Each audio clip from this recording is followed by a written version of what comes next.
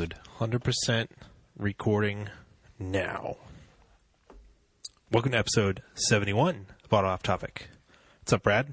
Not much. What's going on, Andrew? Not too much. Let's see. A couple of Project Car updates. Right into things tonight. No banter. Yeah, I don't know. I mean, we're just going to talk about the same thing. It's cold outside. The roads are salty. It's the middle of winter. Yes. We're almost done with winter. I don't know. No. I'd like to... I'm just pretending that we're almost done with winter. Yeah, we still have 2 months to go. Yeah, so... Yeah, I don't think we want to hear the same thing over and over again. Grumpy, grumpy, grumble, grumble. Yeah, exactly. We just ate Korean. We're full. But we did have a nice warm day last Saturday, and we talked about doing So stuff. the second nice warm Saturday in a row, actually, which is bizarre. Oh, and there's supposed to be another one coming up. So Right, and I have a hopefully large project update to fill everybody in on next week. Cool. But what did we do? We pulled the cylinder head off of my Galant. That's right. Which will be confusing to you if you listened to last week when we talked about stripping the block down bare and sending it out, but there are 2 blocks. Yes. So the block that's in the car spun the bearing. That's the twist. There's Yes. 2 blocks. The M. Night Shyamalan style ending to this podcast. It's a dual engine car. There's an Yes. engine in the back. 4-wheel drive, 4-wheel steering, Yeah. 2 engines. Yeah. I remember there was some car entered in the sports car, Ford compact car, ultimate street car. It was a Talon that was the same color as mine, but it was twin engine. Twin engine one, yeah. So people did do that. There was also I remember in one of the grassroots challenges, there was a Pontiac Grand Am with 2 engines in it too once. Yeah. Anyway, the Galant does not really have 2 engines. So the engine that's in the car, Wait, wasn't there a Cadillac that they did that? Was it? it was like a factory concept car, wasn't it? And 2 North Star V8s. I thought it was one that was built by Tim the Toolman Taylor there. What was his name? Tim Allen. Yeah. It probably could have been. I don't Maybe. remember.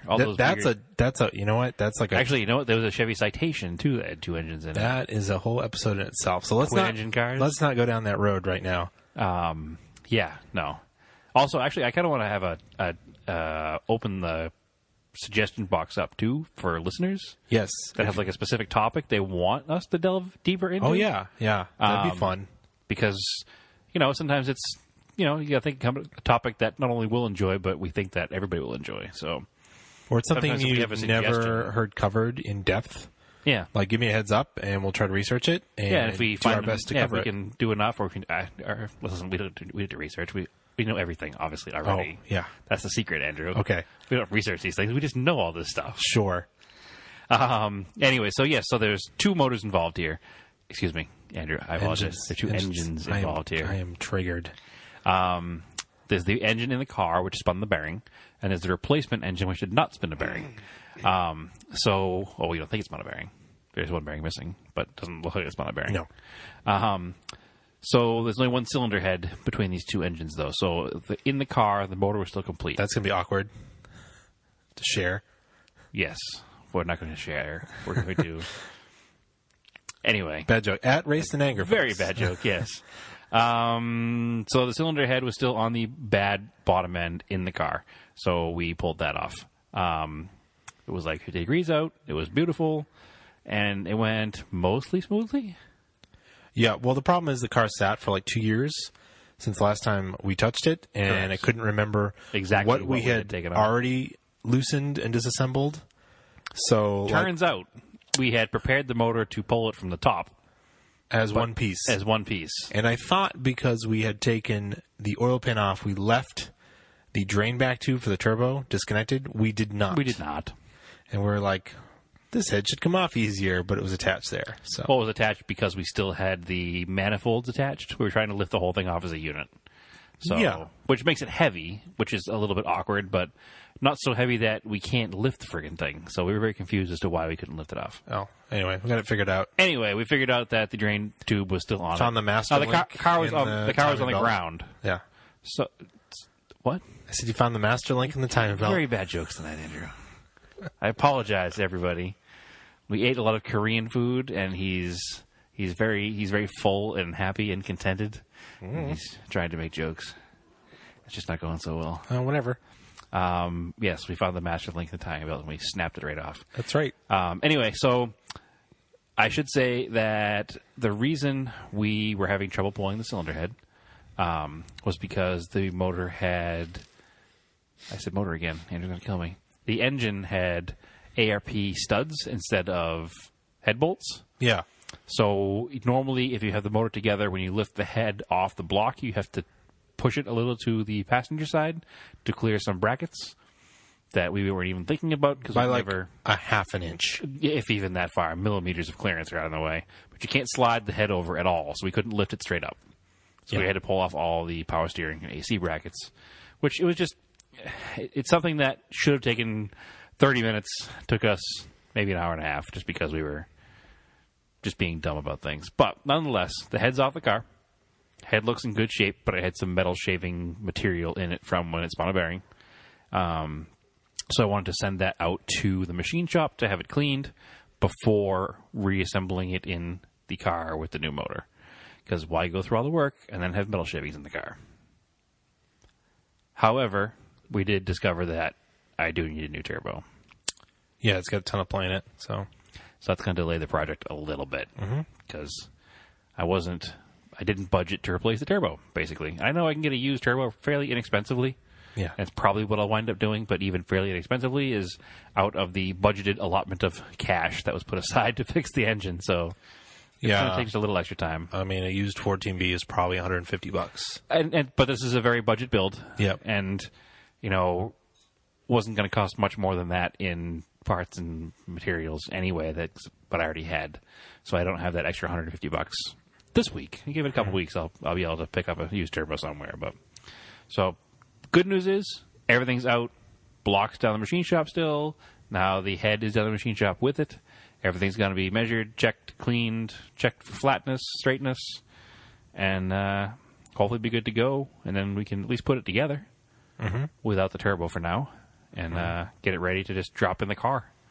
Hopefully next couple of weeks. Yeah. So that's a pretty big project car update, actually. Yeah, that's pretty much it. Because I helped you with that all weekend, so I didn't do anything else. All weekend. I mean, it was like 2.5 hours total. Oh, yeah. Yeah. It was that, and then, I didn't do anything else because I was helping you with that. There was no other car stuff done. We did a lot of project car research for our friends Rally Golf for ignition cutoff. Yes. And stuff to do this weekend. Or not this weekend. Is this weekend? When are we doing that? Probably this weekend. I think someone had Thursday night. I don't know. Whatever. Someone had a cold or something, so I don't know if they're still around for it. So. Oh, okay. We'll see. Because I don't want to get sick. If not, maybe you can come with my other big news that I have to talk about next week. Okay. Anyway. So no other project car updates? No. Any scale project car updates? Not for me. Have you built anything? I have been, actually. Because my stuff is not set up because we're revamping our hobby room craft area home office. So I have it all torn down. I have been, actually. I've been on in not just scale car life, but in real car life. I've been on a super kick of looking at traditional 60s and 50s customs and drag cars of the era. Yep. So I've decided to build a scale model car of an old Gasser style drag car. So I've been working on that pretty much every night the past week or so. Cool.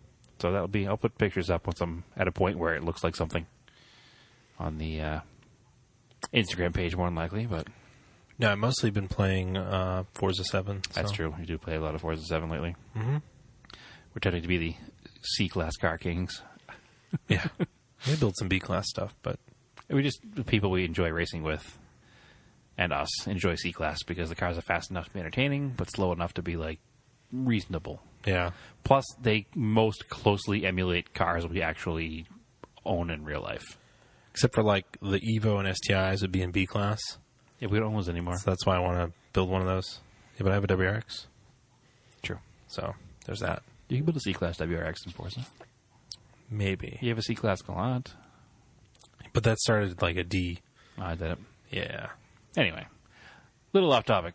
But Forza 7 is great if you haven't had a chance to play it yet. I'm sure you have, but if you're a car person that plays video games, you likely have played Forza 7. But yeah, no, C-Class is definitely our jam. Any events? Nothing happened. No cars and coffees. It's been cold. Nope. No car shows. It's been cold. Nope. Nothing big. What are we going to talk about tonight, Andrew? Well, a couple things. The Daytona 24 Hours, Yep. or the Rolex 24, as it's properly called. Whatever. It will always be the 24 of Daytona in my head. That is going on this weekend. Last year I went to it. Yeah. was This year we talked sweet. about it, but we didn't quite put it together. Yeah. And then a couple weeks afterwards is the Daytona 500. Which we care a little bit less about, but enough to talk about it. It's pretty cool. I've never been. You've been a bunch of times to that. I've been like twice. I haven't been a bunch of times. All right. Well, that's two more times than I've been. That's true. So It's 100% more times than you have been. that's a 200%. No, it's 100%. Okay. Yeah. Not 200%. I good at math. Yeah. If I had been twice and you had been once, that'd still be. If I had been 3 times and you had been once, that would be 2. I don't know. Whatever. I can't do math either. It's 9:45 at night and recording this. I do math from 8 to 5. So After anyway, that, no maths. I would argue, Brad, the most famous racetrack in the United States is Daytona. In the United States, Yeah. I would argue Indianapolis is more famous. See, I would say if you ask someone to name a racetrack that's not a car person, they'd probably say Daytona. Indianapolis, No, you think Indianapolis? 100%. And then maybe third, Charlotte Motor Speedway? I don't even know if there would be a third that would be consistent enough. I think that would be regional. Okay. I think a non-car person after Daytona and Indianapolis would name their local track. I couldn't think of any movies that have been made about Indianapolis, though, like a mainstream Hollywood movie, where I can think of movies that have been made around NASCAR, so people would know Daytona, like Days of Thunder, or even like What was Ricky that, Bobby. Wait, what was that Sylvester Stallone movie? I don't think a lot of people watch that movie. Yes, they did. That was a major Hollywood movie. I mean, it wasn't good. Yeah, but Speed or something like that. Or but people actually watched Line. Days of Thunder, people actually watched this movie too. and people like Days of Thunder was a big deal. And then people actually watched, and I like Talladega Nights.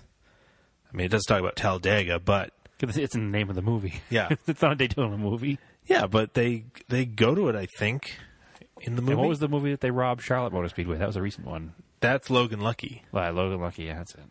which I like that movie. It was entertaining. It Yeah. wasn't like it was no Talladega Nights, but it was an entertaining No, movie. it was fun. So, but my question that came up this week when we were coming up for the show stuff, I was like, why do they race at Daytona? Like, other than the immediately known Driven, that's what the movie was. driven, as opposed to driver driven. Drive. Yeah. Past tense. I mean, it's got 2 whole stars on IMDb. What's like the Rotten Tomatoes? Go find that. 14%. Of critics or people? I don't know. It's just Rotten Tomatoes, 14%. I don't know how it works. There's like a critics rating and then like a people rating. Hold on, I'm clicking on it right now. Now you have me going. Because sometimes movies will have low critic ratings but high audience ratings. Okay, so the critic rating Yeah. is 14%. Okay. The audience rating is 33%. See, so some people like it. Yeah, 33% of people don't have any taste. Critically not well received. 33% of people I mean, 33% is not well received at all. out of 100. But nonetheless, or is it 200%? no, yes, it's 33 out of 200, but it's 14 out of 100, just to keep it straight. Okay. But the only thing I'm thinking, I've actually never seen the movie, I have never bothered. Because it's probably terrible. but now I'm trying to think, because it was made in 2001, and I feel 2001 was the beginning of the split of IRL and IndyCar. Yeah. So I wonder if it was even involved with Oh, you may be Indianapolis totally off Motor base. Speedway or not. I don't even know. Well, all right. As far as terrible racing movies go, that is probably one of the worst. We can't say that. We've never seen it. You could be one of the 33%, Andrew. No, Actually, we are on a podcast. Yeah. That makes us officially critics. Yeah. I'm gonna So we'd be the I'm gonna 14%. definitely say that even that I've never seen the movie, it's a really terrible movie. Strong statement. Strong statement. If you like the movie, write us and tell me why. Okay, so that movie came out in 2001. It was not released on DVD until 2004. That tells you how much desire there was, or how much, what do you call it? Not desire. What's the word I'm looking for? Demand there was for that movie. Yeah, that was pretty low. So anyway, Okay, so yeah, it was IndyCar and kart. Those are the two things, and that is a kart movie. So therefore, Indianapolis was not involved. I can't think of any movie that has to do with the Indy 500 off the top of my head. I'm sure a listener will correct us on that. It might exist. Why don't you look it up while I'm doing this? So I'm trying. So why did Daytona Beach become one of the most important places in American sports car and NASCAR racing? The obvious answer is... Oh, dude. What? Turbo. Oh. With the snail. Oh. The cartoon snail. Oh, see, I don't watch kids' movies, The whole really. point of that movie, well, because you don't have a kid. Yeah.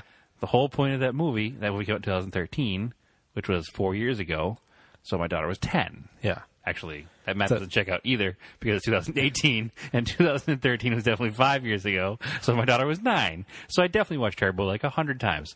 And the whole point of that movie is Turbo is a snail who, with the help of some plastic model car parts...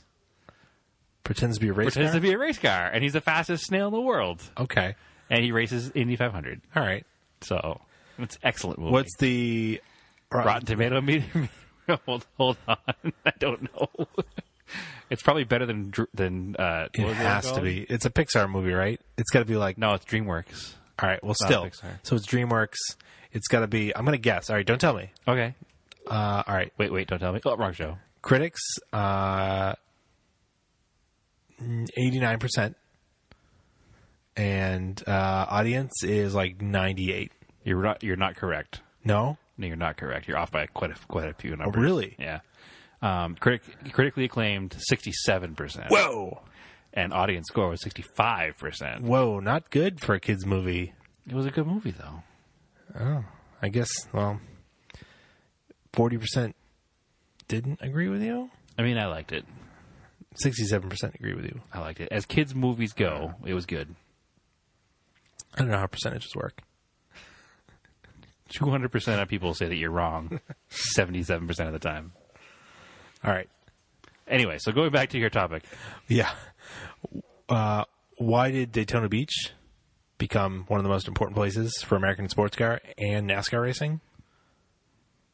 Moonshine? Sort of. Okay.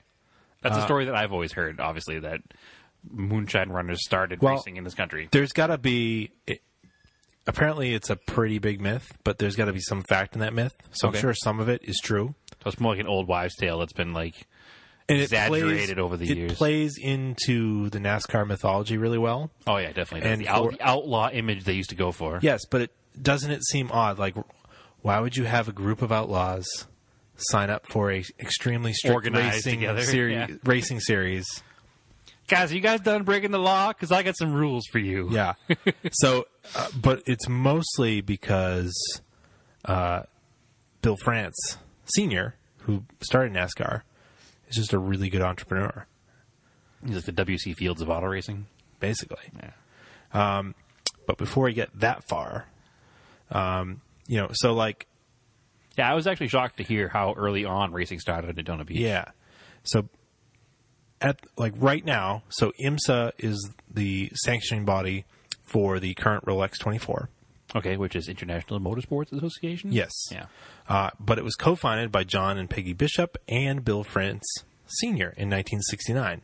So this is after a split from the SCCA that John Bishop worked for. Okay. So the SCCA was one of the biggest organizations involved in pro racing in the 60s. It still is pretty big. It still is pretty big, but they had like all the big endurance series. Okay. And, that in itself is like a super long story. So I won't get too deep into that. Maybe for another day. That's enough to have an understanding for the rest of this. You just want to know that, like, right now, like, there is a connection between NASCAR and IMSA. That, The France family. yeah. Okay. So that's, and I believe NASCAR still has a controlling stake in IMSA. That's interesting. Yeah. It's pretty cool because, well, I'll get there, but let's go back and we'll talk about Daytona Beach. And you're like, why is this little Central Florida. Yeah, this little central mid-coast on the Atlantic side sleepy town become like a racing mecca. Epicenter. Yeah. And I went to their website. And Whose website? Daytona Beach Oh, town, oh, okay. the city. So I looked up the history. So Daytona Beach was founded in 1870 and officially became a city when it was incorporated in 1876. And so most sources agree that it received its name from the founder, Mathis D. Day, a business tycoon from Mansfield, Ohio. He purchased 3,200 acres. It's a lot of acres. In the fall of 1870 for the sum of $1,200.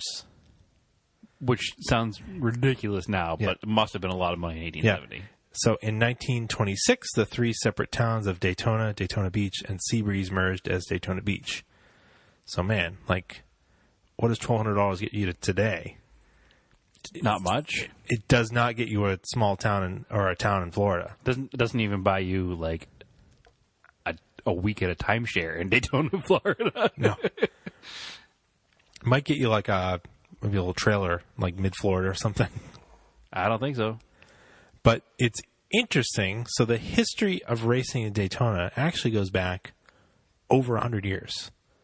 See, NASCAR's, 50th anniversary was 98? Oh, so 2018 would be 70th? Because 2008 would be 60th? Yeah, actually 70 years of racing, NASCAR. I wonder if Actually, do you know that $1,200 in 1870 is, according to the calculator, $21,000 in 2017? So that was a relatively good deal. that is still a good deal, yeah. Yeah. But, so that's pretty interesting. I haven't heard much about NASCAR doing that. It definitely is 70 years. I'm doing the math right on that, right? I didn't hear what you said. Oh, no, it was busy dealing with that. 1949 was the first, right? The first, what, NASCAR No, race? 48. NASCAR was founded in 48 because their 50th anniversary was 98. Yep. So then 2008 would have been 60th. This year was 70th.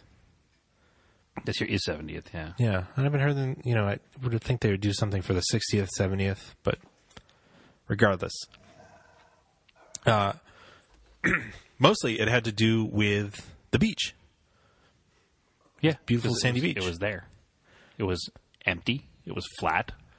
And the way the sand was there, it was packed solid enough to drive a car on it. Yeah, because in the turn of the century, you didn't have enough paved roads. There was less than 200 paved roads in the entire United States.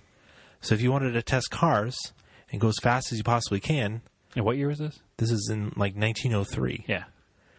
you couldn't do it. Like you had to find an open space to do it. So in Europe, they were doing it on beaches. Mm-hmm. And then they were doing it. Then, so what would happen? You also do it where the people were. So like this, Bonneville Salt Flats and that kind of stuff wasn't a good place to do it because there was nothing there. Exactly. So you needed the space, and but you also had better Florida weather because what would happen? Also 1959, not to 1949. What? The Daytona opened, the Speedway opened in 59, not 49. No, but NASCAR was started. In 49. Sorry. I need to stop paying attention to changing dollar figures and listening to what you're saying. So here's the other thing too. At this time, at the turn of the century, cars were toys and a novelty for the wealthy. Right. They were not for the everyman. And wealthy Northerners would go down in winter in Florida, Much like they still do. as they do, Yeah. as we should. Except we're not wealthy Northerners. We're just average middle-class Northerners that need to work all year. So J.F. Hathaway of Massachusetts Okay. was down in Ormond Beach, which is just north of Daytona North Beach. of Daytona, right? They're A connected, couple hundred yeah. miles away. No, Oh, really? They're like the next town touch. over. Okay. he realized that this beach was nice and open, and all the wealthy people would bring their cars down to play with them, Right. basically just in the sand. And of course, what are you going to do if somebody else has a car and you've got a car and there's wide open space and there's no rules? You're going to race. You're just going to race them, right? Yeah. Like that is really a thing that happened. It's a thing that would still happen. Yeah. And the beach is 26 miles long and 500 feet wide of hard packed sand. So plenty of room. Plenty of room. So J.F. Hathaway wrote to Automobile Magazine in New York. Not the original one. The original one, not the one. Not the David E. Davis one. Yeah. It was an older publication, and it caught the eye of promoter William Morgan. So he decided to schedule races down there because it made sense to do it during the winter. Because the money was there. The money was there. The weather was there. I mean, they were doing races up in the Northeast, in the New York area, New England, but they'd have to do them in the summertime. But if all these people are down in Florida, bring in the action wintertime, where the people are. Exactly. So from 1903 to 1910, roughly, Ormond and Daytona Beach were sort of an epicenter of American racing. And people would actually run, quote unquote, stock cars. And they'd have basically an oval set up like over miles. They do like 20-mile lap. Like the lap would be 20 miles. Which NASCAR today would be way more interesting with 20-mile tracks. Yeah.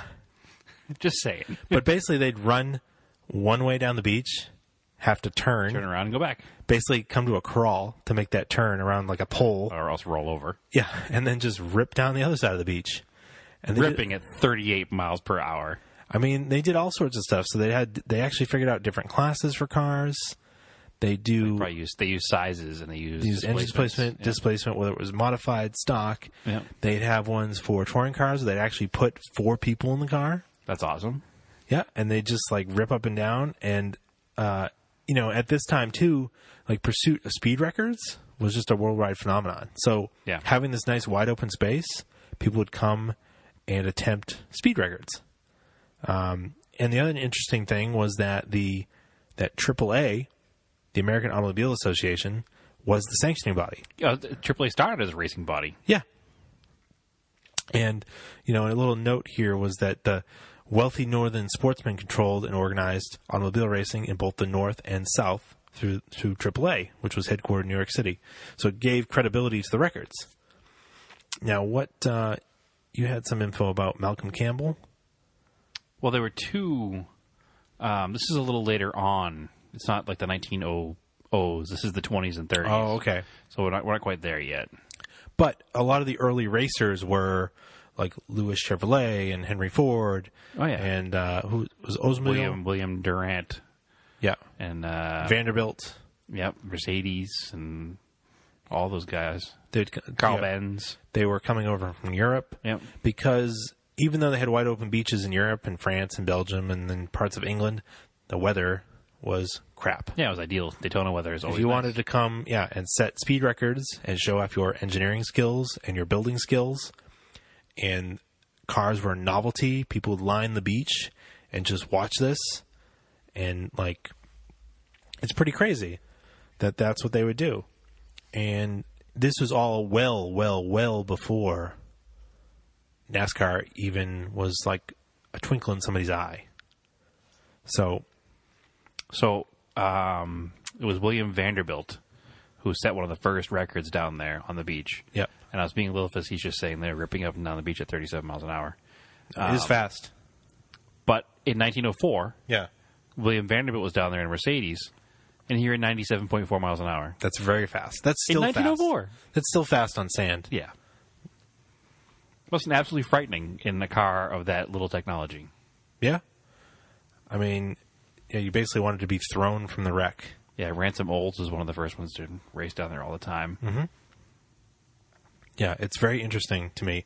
Oh, Alexander Winton, that was the other guy's name I couldn't think of. Yeah. The time period between... now that's... The first record was set at 68.1 miles an hour by Alexander Winton in the Bullitt No. 2 car. And that would have been in 1903. I know that even later on, you had famous people like Zora Arkus-Duntov was down there setting records in before the Corvette was the thing, when they were doing development on the Chevy V8. Yeah, they were working on the small block. Yep. They were setting records down there on the beach. Yeah, so Winton, so it was March 26, 1903.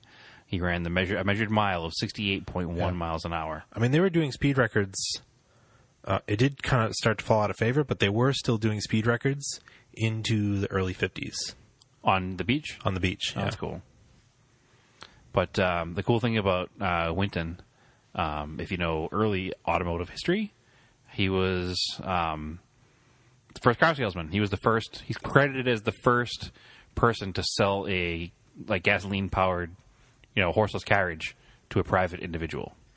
So he was big in the early days of cars, but he was always battling with ransom olds. So they were bitter friends and rivals at selling cars and racing cars. So that's kind of a cool history that they always that whole comment about the first race being when the second car was built thing kind of reigns true. It was those two guys just trying to sell more cars and race faster cars with each other. Mm-hmm. But yeah, I can't imagine running that fast, those kinds of speeds on those cars when you're literally just sitting on a plank of wood. There's nothing to it. There's no helmets or anything. Just you, an engine, a plank of wood, and a couple axles. Mm-hmm. Definitely. I mean, it's pretty crazy. I mean, even when you get into it kind of fell out of favor to race on the beach after. So this is pre-World War I. So World War I comes around and obviously focuses on World War I. And then afterwards, they're back to land speed records. And then, even in... Now you're into the 30s when you have... You're into the 20s. Sorry. So you get Malcolm Campbell and Henry Seagrave. The two that competed back and forth for a while there on Daytona and everywhere as far as land speed records go. But they were the two of the highest ones because you had Henry Seagrave was the first to break 200 miles an hour. Yeah. On Daytona Beach. 211 miles an hour. Yeah, the Golden Arrow, which you've probably seen models of and pictures of over the years. Crazy. I think it's a V12 Rolls Royce in that thing. Mm-hmm. So he was the first. That was in 1926, I think. I didn't write it down.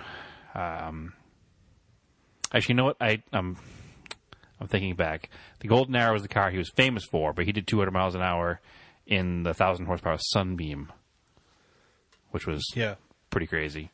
And then the next person to put a big number up would have been Malcolm Campbell, who drives actually a pretty famous blue rail car, which is a V12 Rolls-Royce engine. He did 300 miles an hour in 1935 on Daytona Beach in a car that was basically just an engine and some tubes.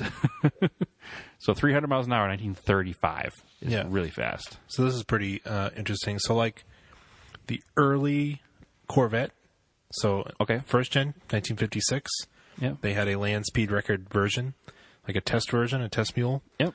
So Zor Arkostanov, he got an average of 150 miles per hour in 1956. Okay, and it's basically a street car. First gen, with some aero stuff done to it. Yeah, that's fast. Pretty crazy. That's fast. Anyway, so going through your book, what else you got there? Yeah. Andrew is doing wonderful radio and flipping through the pages of a Corvette book. Yeah. I mean, so at that time, it was neat because NASCAR was doing the timing for the land speed records. I always thought that was pretty interesting. It was no longer AAA? No. By that point, AAA might have been a towing company anyway. Yeah. Basically. It was the same company, but yeah, what's interesting, too, about those 200 mile an hour and the 300 mile an hour times is they weren't American drivers. They were European drivers. Mm-hmm. Both British drivers. So. Oh, yeah, this is also interesting. So, Betty Skelton was the fastest woman yet, and this was in 1956, 137 mile per hour average on Daytona in a Corvette. that was pretty neat. But yeah, Hey, we're not Corvette people here at the auto topic, but there is some interesting stuff in early Corvettes. yeah, it was just interesting in that land speed records were a thing. They're not so much anymore for production cars. No, not really for production cars. Actually, no, they really are for production cars. You have all the top supercar manufacturers are still trying to get that highest number. I guess, yeah. I mean, you just had, was it Koenigsegg rented out that road in Nevada somewhere to try to break 300 and however many miles an hour. It's like 318 or something they did. There was was it Bentley or Aston? The thing, I think it was on the drive. Anyway, being terrible at this. But basically, what happened was a lot of this evaporated in the late 30s because people decided that, beachfront property is pretty expensive and pretty nice. And you'd rather have people out on the beach and not getting run over by cars doing 300 miles an hour. I don't know. I think it's cool to see it still. I'd be okay with it. But normal We're people... not the normal person. Yeah. 285 was the Koenigsegg. So eventually, this stuff, that's when it started to move to the Bonneville Salt Flats, was after people decided that they didn't want it in their backyard anymore. Someplace people didn't hang out. Yeah, they'll move it to the middle of nowhere. But at that point, too, transportation in the country had gotten better, and it was easier to get a mass of people somewhere. Instead of going somewhere where people already were, you could think, hey, let's take this somewhere else away from people that don't want to be involved. Yeah, it just became more important to have tourism. But you did keep, there was circle track racing, what amounted to early NASCAR races in the late 50s, you had mid 30s to late 30s, then World War II, and then after World War II, so 46, 47, and 49, that's when you started having what is basically considered the earliest NASCAR races, actual stock cars. And probably that's where, moonshiners, that's where the myth came from, that moonshiners would show up to these races with their cars because they were souped up. But that's the thing. It was I don't know much about moonshine running, but apparently it continued after Prohibition ended because people still didn't want to pay taxes on their liquor. Well, not only did they not want to pay taxes, but these families, their whole world was manufacturing and selling moonshine. Exactly. So they had no backup plan. Yeah. It took a while for generations to change that. So it was just kind of interesting.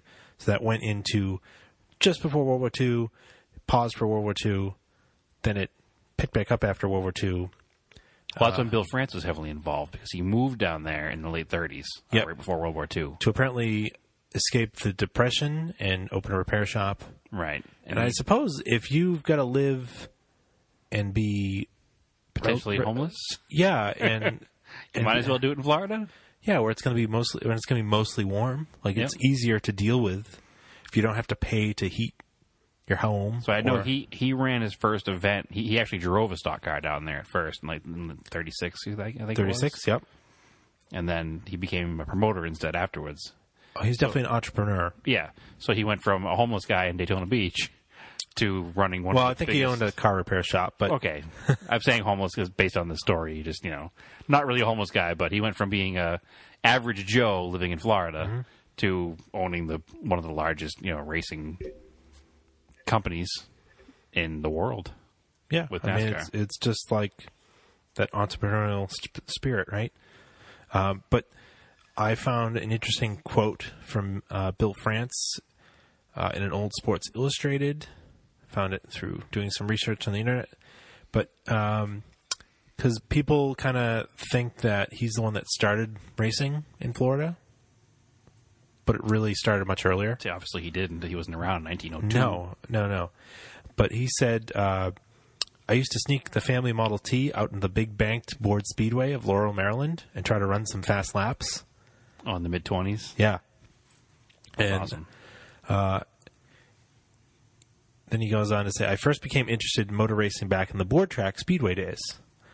I was only at 3 of them: Altoona, Pennsylvania; Atlantic City, New Jersey; and Laurel, Maryland.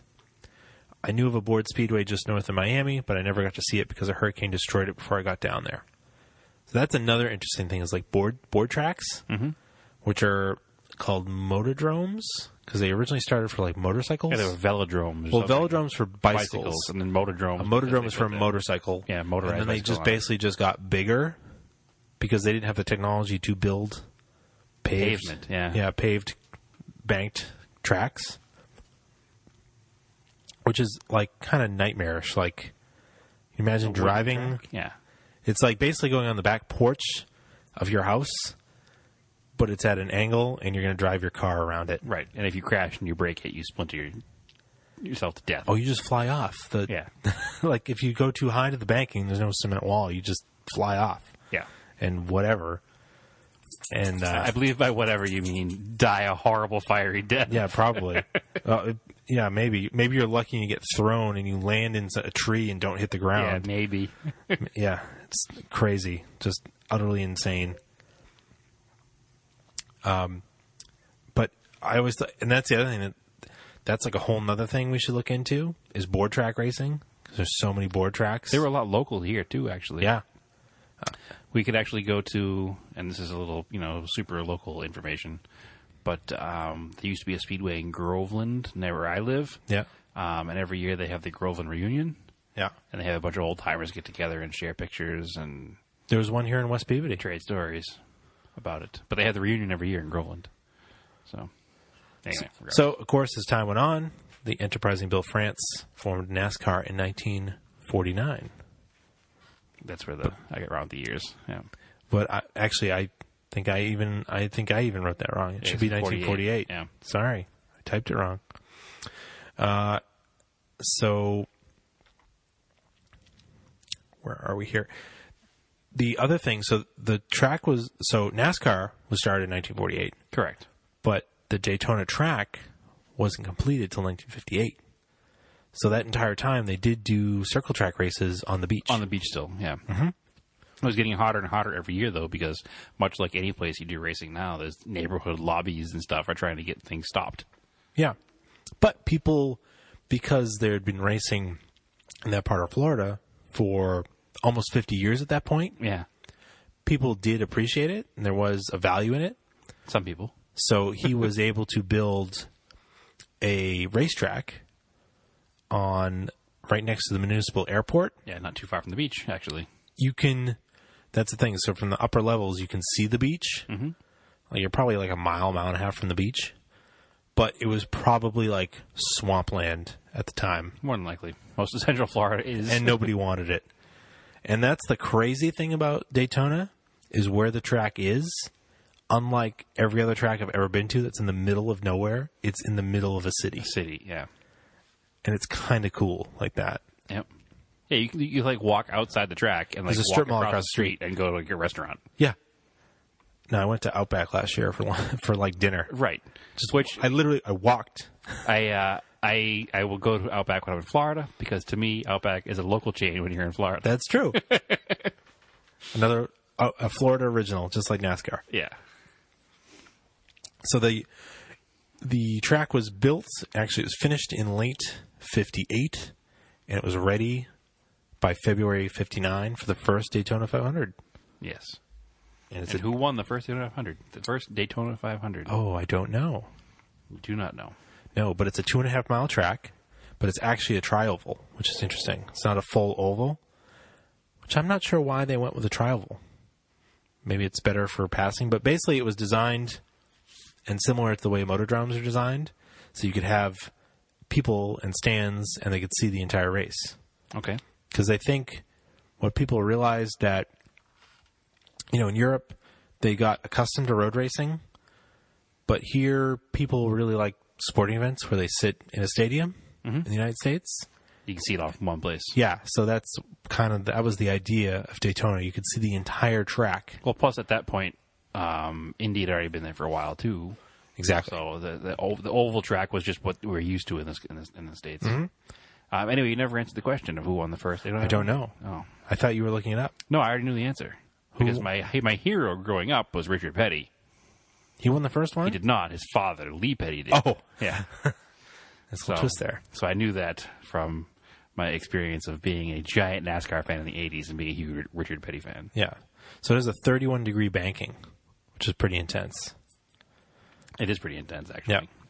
And then what we know of today, which I was surprised, the 3.5-mile road course that uses part of the oval track was completed in 1959 as well.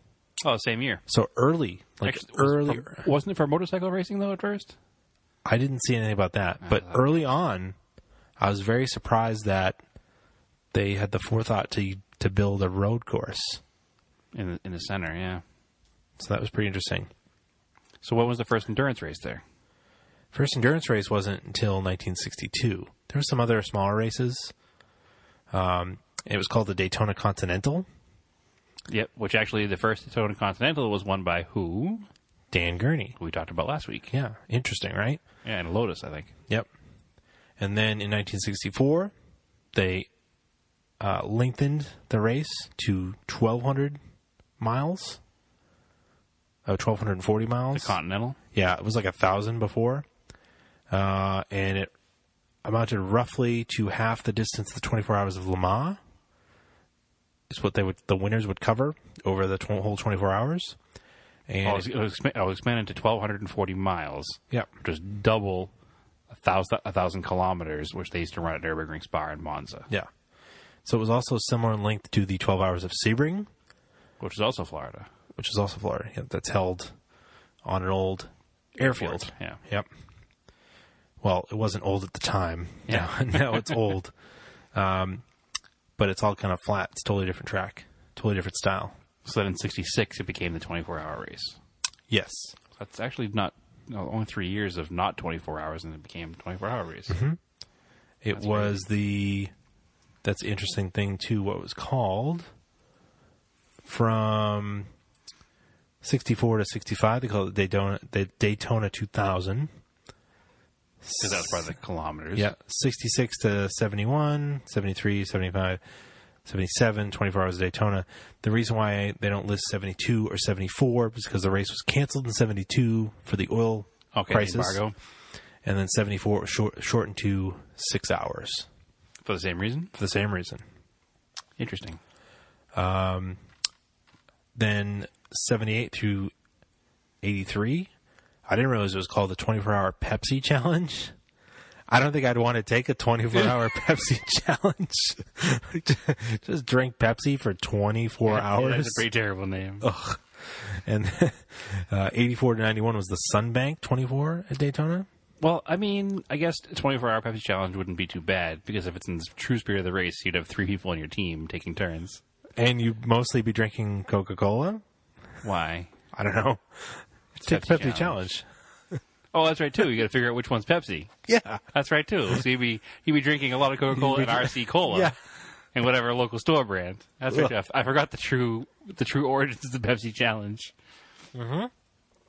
And then, of course, in 92, it's now the Rolex 24, as we know it. Which it's been ever since. Yeah. And the winner gets a Rolex watch. Right. Amongst a lot of other things. Yeah.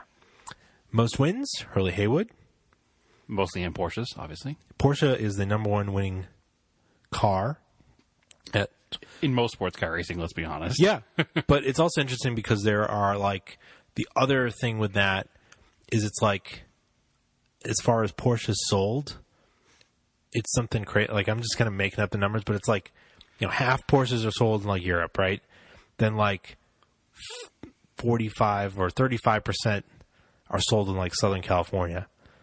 And then the other 15% are sold in Florida, or some kind of split of the 50% is between Southern California and Southern Florida. Well, and the big Porsche dealer in Southern California has fielded a team at Le Mans forever, Brumos. At the Rolex. Yeah. At the 24-hour Daytona. Yeah. So Brumos Porsche is one of the... It's like those are the two epicenters of Porsche ownership, is like Southern Florida and Southern California. Well, it's weather. It is. The weather lends itself well to those vehicles. Yep. Although the roads in Southern Florida don't really, but I guess there's a lot of sports car racing, so.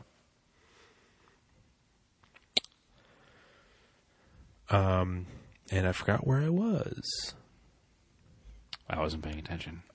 I was looking up. There was an interesting thing in like the early 90s about a team running some Talons there and stuff. But At the 24? Mm-hmm. What team would that have been? Were they the yellow and black second gens? No. No. Let me see here. It is...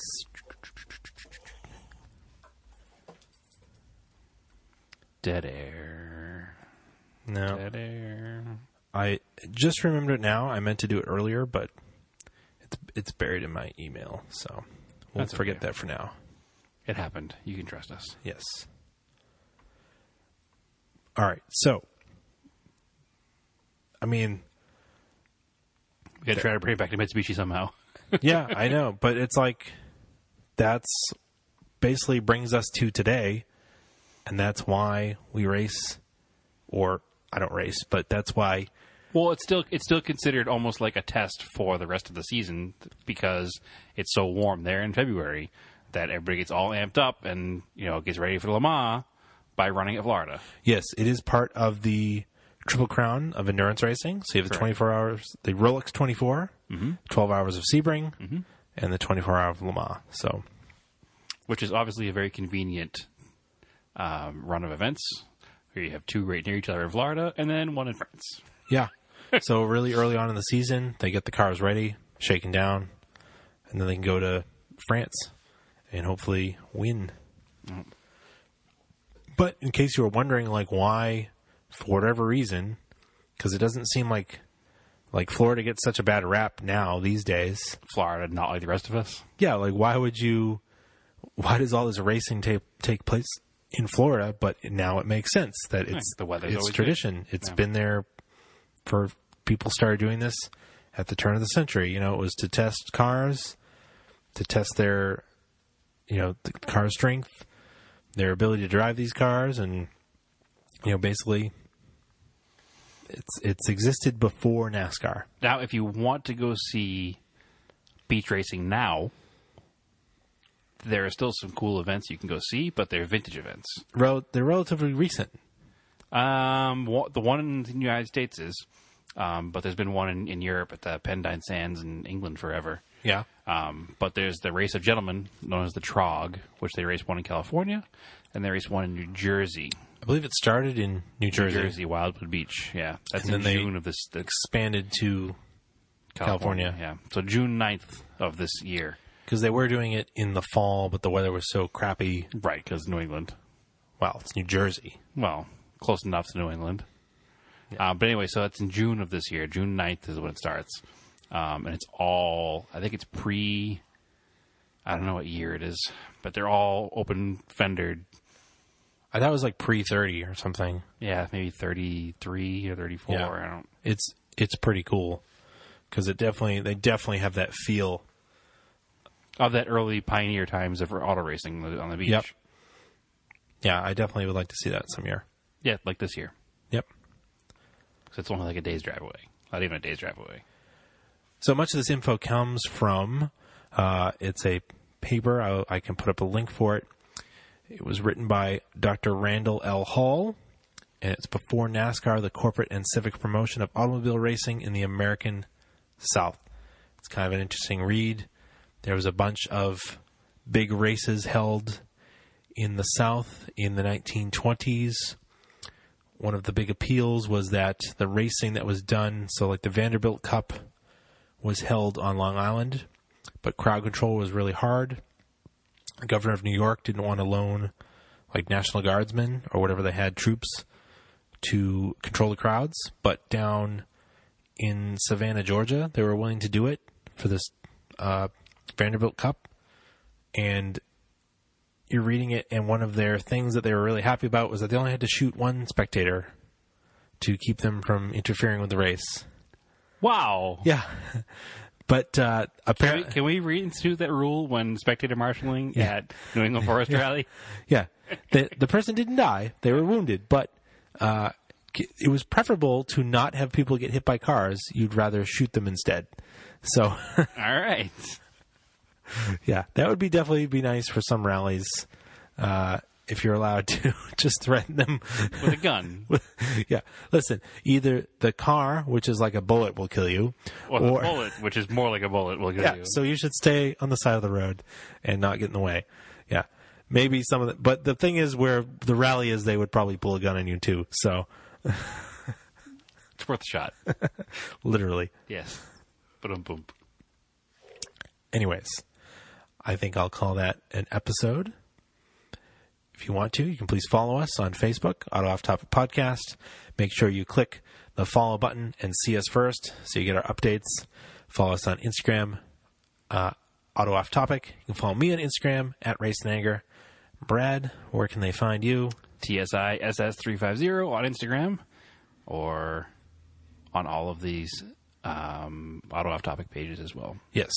I would like to thank, there are people rating us, which is great. We're sending out stickers to you.